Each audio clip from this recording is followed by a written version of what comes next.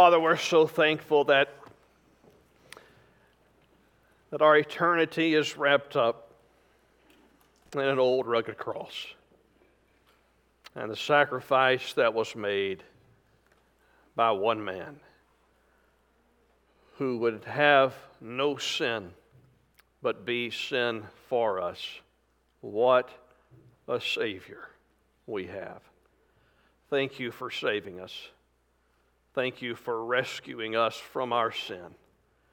And Father, as we open up your word today, may we be reminded of our responsibility to do whatever it takes to make sure other people have this hope that we have in this room today. In Jesus' good name we pray. Amen and amen. As you take your seat, find a Bible. Open it up with me to the book of 1 Corinthians chapter 9. 1 Corinthians chapter 9. Again, Kenneth and choir, orchestra, instrumentalist, children, student, choir, thank you so much for leading us in worship this morning, and such an honor to come into the presence of one who's done so much for us. As you can see on the communion table here, there are some things that aren't normally here. That is that at the end of our time of worship today, we will observe communion, and the purpose of that is to show forth the Lord's death until He comes. That's what the Bible tells us to do. That's why we observe communion. It's the relationship that we have with Jesus and each other, and we're to declare that to the world. And that goes along with, as we sang this morning to our Lord, it fits very well with thinking of His sacrifice for us, and it fits very well with what we want to think about for a few minutes this morning as we think about the idea of whatever it takes. Now, we're spending a few weeks looking at the DNA, if you will, of First Baptist Church, some of those core values that define the mission of our church and that should guide what our church does. But these are certainly not an exhaustive list of values, but certainly being the church involves more than just these values, but it also does not involve anything less than these values. And these are values that should not only define our church, but they should define our lives as followers of Jesus, as they are the essence of what it means to follow Jesus. And we're looking at 6 of them over the course of the next several weeks, and we're zeroing in specifically on 2 of those values that we are looking to really try to accomplish well here in this year that God has given to us. One of those values is serving our community, and I don't know if you noticed the dirt work that's taking place out here when you walk outside and look to your left. That is dirt work that's going to soon house our new food pantry building, which will allow us to serve our community. You'll have a chance to serve our community in a few weeks when we have Mission Milton on Saturday, March the 5th. That's a day in which we serve our community, and that's one aspect of what we're really zeroing in on this year. And the other is sharing the gospel, and we looked at that last week. We'll look at it again this week, and I hope that you'll be back this afternoon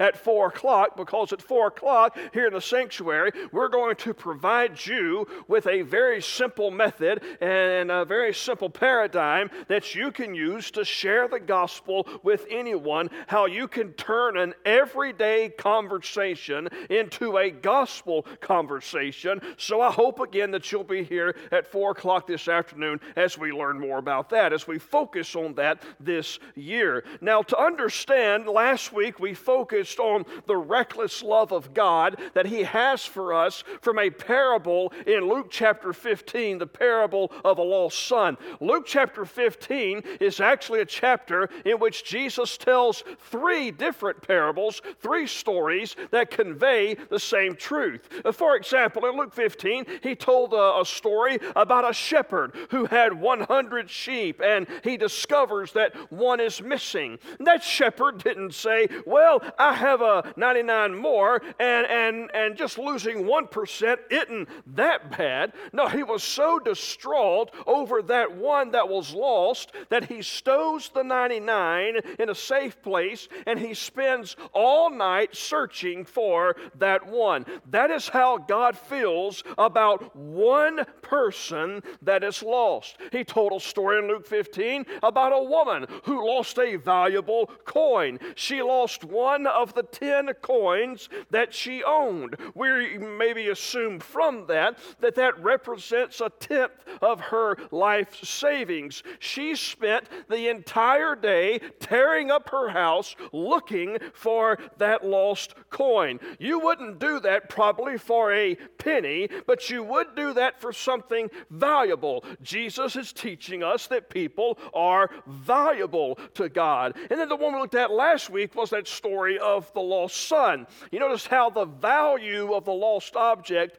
increased with every story that Jesus shared in Luke 15. The son rejected his father. The son shamed his father, ran away with the inheritance. But rather than disowning his son, rather than hating his son, that father paced the door every day, looking and longing for his son to return. That's how God feels about people created in his image. People who rebelled against him, people who are in sin. He longs for them to return to him. The point that was being stressed in Luke 15, lost people matter to God, and if they matter to God, they must matter to God's people and to God's church. In fact, that parable that Jesus told, I'm going to show you the verses in a minute as we think about whatever it takes. And just look at the language Jesus used when he told that parable in Luke 15 of this shepherd who lost his sheep. Luke 15 verse 4 says, "What man of you having 100 sheep, if he has lost one of them, does not leave the 99 in the open country and go after the one that is lost until he finds it? And when he has found it, he lays it on his shoulders, rejoicing. And when he comes home, he calls together his friends and his neighbors, saying to them, 'Rejoice with me, for I have found my sheep that was lost.' Just so," and look at these words, "just so I tell you, there will be more joy in heaven over one sinner who repents than over 99 righteous persons who need no repentance." I've been reading the Bible and preaching and pastoring for a couple of decades, and this passage hit me square between the eyes this week as I was preparing for today. Look at what Jesus is saying. There is more joy in heaven over one person being reclaimed than the faithfulness of the 99.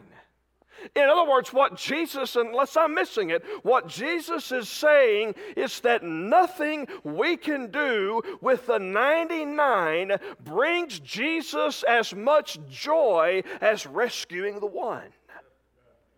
Absolutely, we care about the 99, and we want to minister to the 99, and we want to make disciples of the 99, but nothing we do with the 99 brings Jesus as much joy as rescuing that one. Let's look at how Paul talked about the urgency of that task, and I think Paul's words reinforce what Jesus said. In 1 Corinthians chapter 9, beginning in verse 19, Paul says, "For though I am free from all, I have made myself a servant or a slave to all, that I might win more of them. To the Jews I became as a Jew in order to win Jews.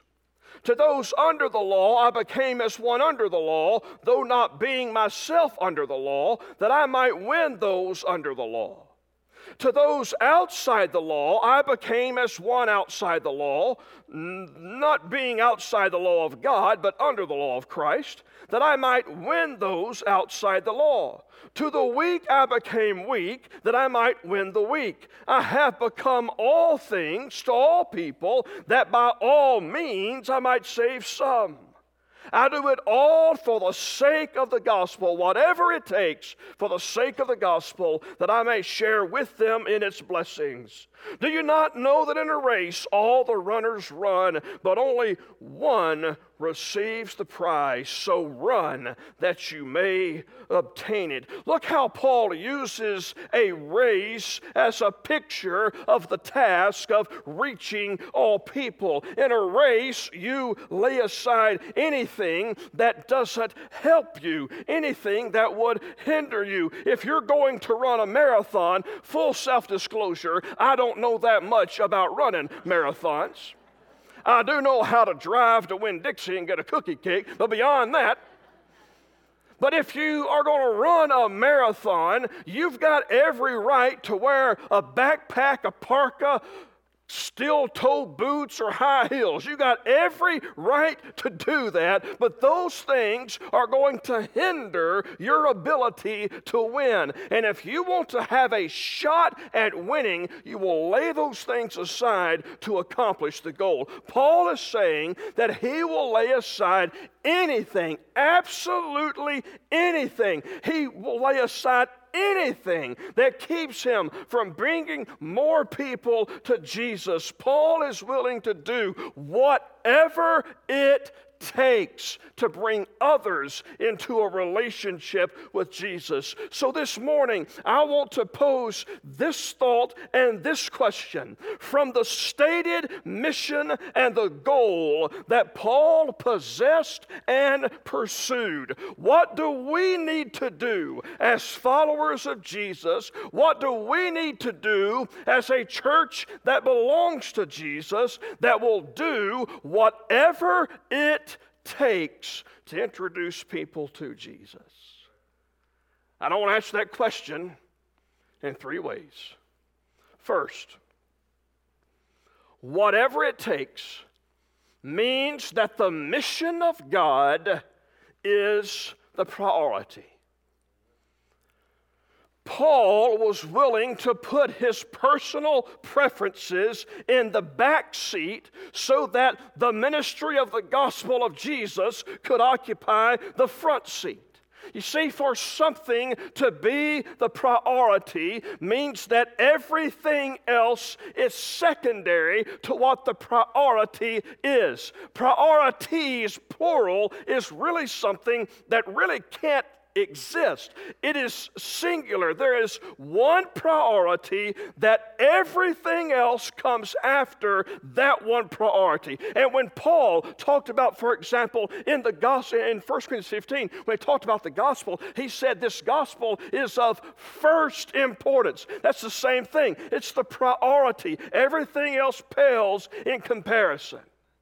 Now, let me give you an example of how Paul used this principle. The examples from the book of Acts, he had one of his travel companions, a man by the name of Timothy, go through, shall we say, a rather painful experience. You see, Timothy, his mother was a Jew, and his father was a Gentile. Now, for Jews, the act of circumcision was something that you did to show that you were a Jew, that you respected your heritage. Timothy's mother was a Jew, but his father was not. Therefore, he was not a Jew, and Timothy had not gone through that experience. And that became a problem for many of the Jews that Paul and Timothy were trying to reach, because they felt Timothy was disrespecting his heritage. So Paul, in the book of Acts, Paul concludes that according to the gospel, Timothy did not have to experience this, but in order to remove any obstacle for the gospel being heard, Timothy endured that experience. That's the new measuring stick for what makes you uncomfortable in church. Okay, that's what we'll start using. You see, well, understand that what would caused Paul to encourage Timothy to do that. And why would Timothy be willing to experience that? Because for them, the mission of God was not to meet their preferences, but to reach those far from God. Go back and recall that parable of the one lost sheep. There is literally nothing we can do with the 99 that will bring Jesus as much joy as reaching the one, which means our priority, the thing which must be first above all else, is going after the one. You say, Pastor, I don't want to do that. Okay, that's fine. You also just need to admit that you don't want to do whatever it takes to accomplish the mission of God, because whatever it takes means the mission of God is the priority. Second, whatever it takes means that we seek to reach all people.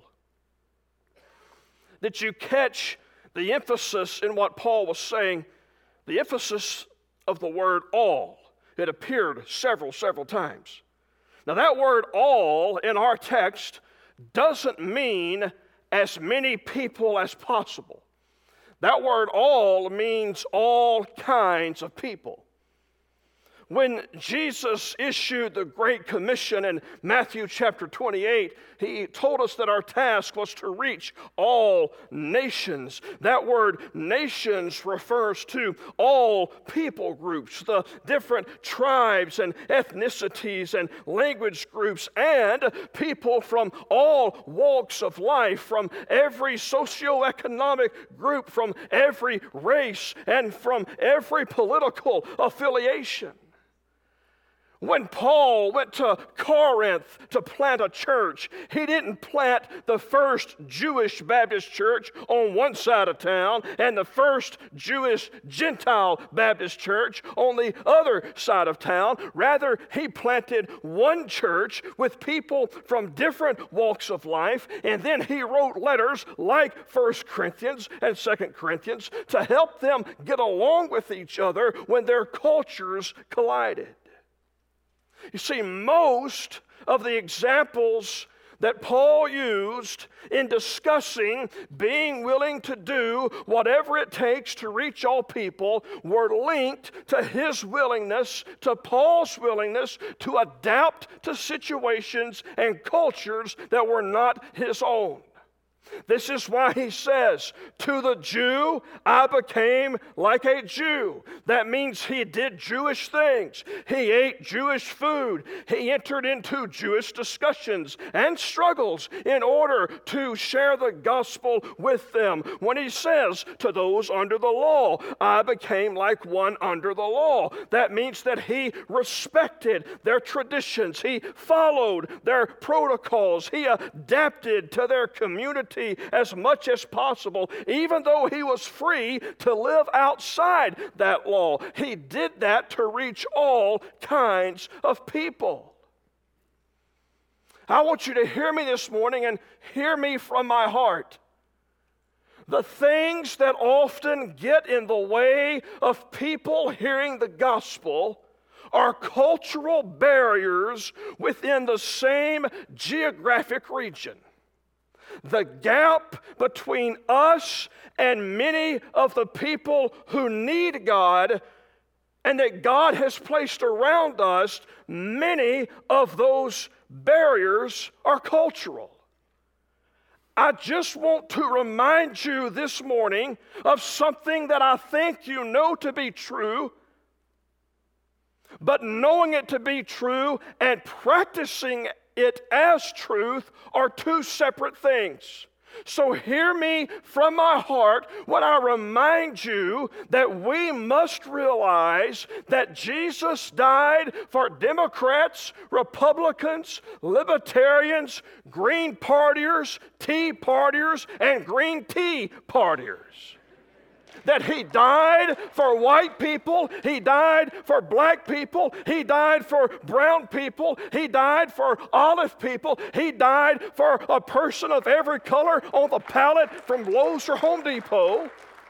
He died for people who have bank accounts, multiple bank accounts, with lots of zeros in each one. He died for people who do not have a dollar bill to their name, and He died for every person at every point in between. He died for straight people. He died for gay people. He died for transgender people. He died for people, and I never thought I had to preach this, He died for people who think face masks are useful, and He died for people who think they are useless. He died for people who refuse a vaccine, and He died for people who've had both shots and 12 boosters. He died for people at the Baptist church. He died for people at the Methodist church. He died for people at the Satanic temple. In order for us to reach all kinds of people, we must realize that His death is for all kinds of people. And how dare we insert some cultural construct that's not going to matter in eternity and allow it to keep us from sharing eternity with someone else. The only thing that will matter in eternity is what you have done with Jesus. That should be the only thing that matters to this church. That should be the only thing that matters to you. That should be the only thing that matters, is to see that the only thing that matters in eternity is what someone does for Jesus and with Him. For Paul, everything was a secondary matter. Oh, you see, to reach all people, we have to be willing to lay aside parts of the culture that we cling to in order to enter someone else's world, and that's hard, but it's necessary. Everything was a secondary matter when it came to getting people to Jesus. He was willing to remove any obstacle. And if we're going to be people who do whatever it takes, we must have the same mentality. Number 3, whatever it takes means that we participate in the mission of God. Paul felt a personal obligation and responsibility to participate in God's mission. Paul did not pass this job off to Timothy, sit in his pew for an hour a week, and consider his job as a follower of Jesus done. He actively participated in the mission of God. You say, Pastor, that's not really my gift. I don't care. That's your calling. It ain't to be your gift. It is your calling. You see, Jesus said, follow me and I will make you fishers of men. When you accepted the call to follow Jesus, you were called and commissioned to reach people. And when God calls you to do something, He will equip you to do it. The mission of God isn't a special gifting for the few. It is a mandate for us all. You say, Pastor, I don't know how. 4 o'clock this afternoon. We're going to solve that problem. So if that's your excuse, it'll be warmer at 4 than it was here. You're here now. Might as well be here then. And later on, before this week is done, you'll be able to go to a page on our website. It's not there yet, but it will be later this week, fbcmilton.org/1, and we're going to reemphasize our Who's Your One initiative, and we're going to couple you identifying your one and your 3 circles, so whatever methods you use, so you can actively participate in the mission of God. I can preach until my voice is gone. I can preach until I'm red, blue, and purple in the face. I can preach until all this excess fat has been sweated off. But the needle is not going to move in doing whatever it takes unless you participate. Let me tell you why this is important. Several years ago, I had the privilege of traveling with a few people to the nation of Malaysia in Southeast Asia. Malaysia is a Muslim country, but they are very open to other religions because they have so many people who come to their nation from other nations for work. They don't mind you sharing the gospel with those other nations, but you can't share it with the Malaysian people, because Islam is their faith. And so you could share the gospel, you just got to be really careful about how you do it. And specifically, our task was to go and share the gospel with a group of Vietnamese migrant workers who left Vietnam and came to Malaysia to work for a couple of years. And we worked with a Vietnamese pastor, and we sought to do ministry and mission for them during that time. And on one of the trips, we had some time to spare between our appointments for the day, and we walked to a Hindu temple. And we walked through the Hindu temple, and we noticed all the elements they had, the gods that they could pray to, the spinning wheel that you could throw in the money, and if it landed in joy, you had joy, and all that other kind of stuff. But then we walked out of the temple on the backside, and I saw a cemetery. There's a picture of it for you I want to show you in just a second. There you go, thank you.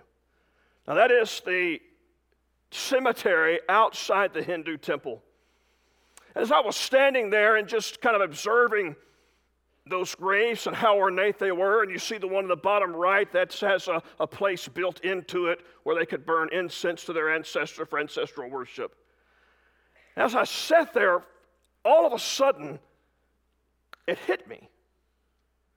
And apparently I was traveling with another guy who was a retired Marine, 2 active duties in Iraq and Afghanistan, built like a brick chicken house. That's the best way to travel to foreign countries with a guy like that, I guarantee you.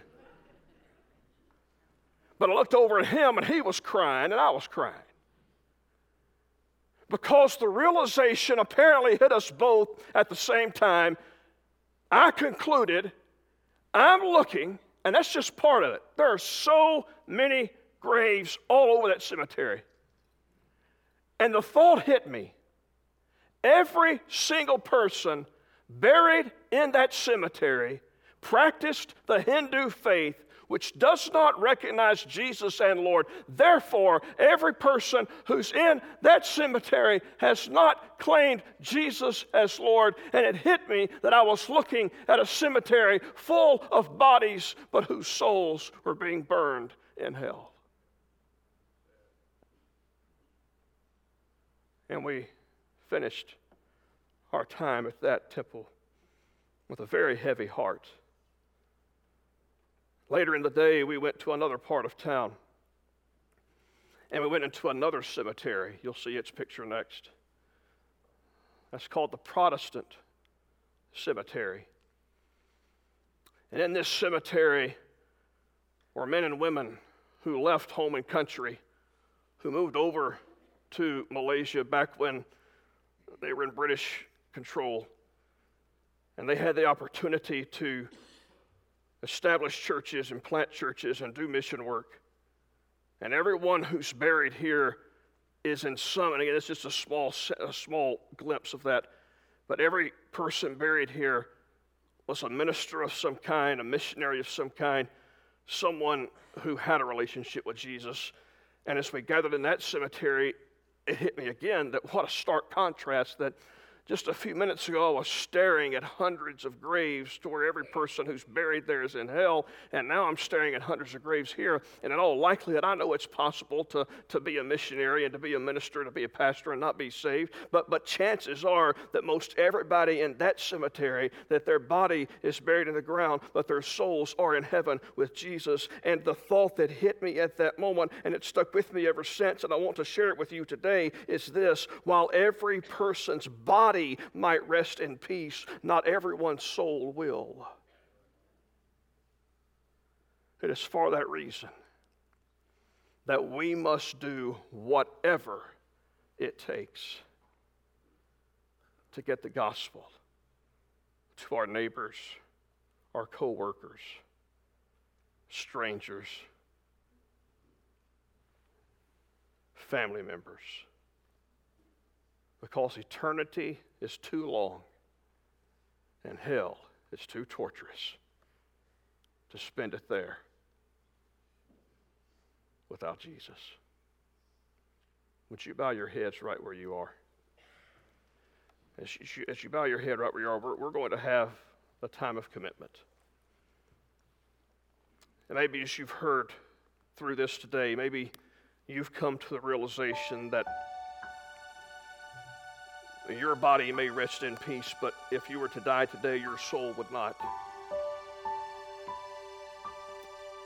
I would encourage you to cry out to Jesus today. You've heard about his love for you as we have worshiped today in these songs. You've heard from what Paul has written that he believes Jesus and the salvation he offers is so important he'd do whatever it takes to see people experience it. If you've never experienced salvation, when I pray in just a moment, I'm going to ask you to tune out what I say and for you to pray to God. There's not a magic word or phrase that you use, but as best you can from your heart, confess your sin to God, admit to him that you're a sinner, express to him your desire for him to change you, declare to him that you believe the story of Jesus, that he lived a perfect life, died a sinner's death, even though he was not a sinner, for you, that he was buried and that God raised him from the dead. And place your faith today in him through prayer. If you do that, Scripture teaches me that Jesus rescues your soul. He gives you his righteousness. You are forever changed. What about those of us in this room who've already done that? Has your focus been on you? Has your focus been on your comfort, your preferences, your conveniences? There's nothing wrong with comforts and conveniences and preferences, but are those crowding out the priority of the gospel?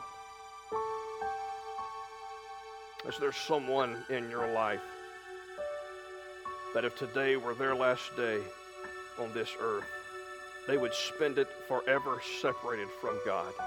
Their body might rest in peace, but their soul would not.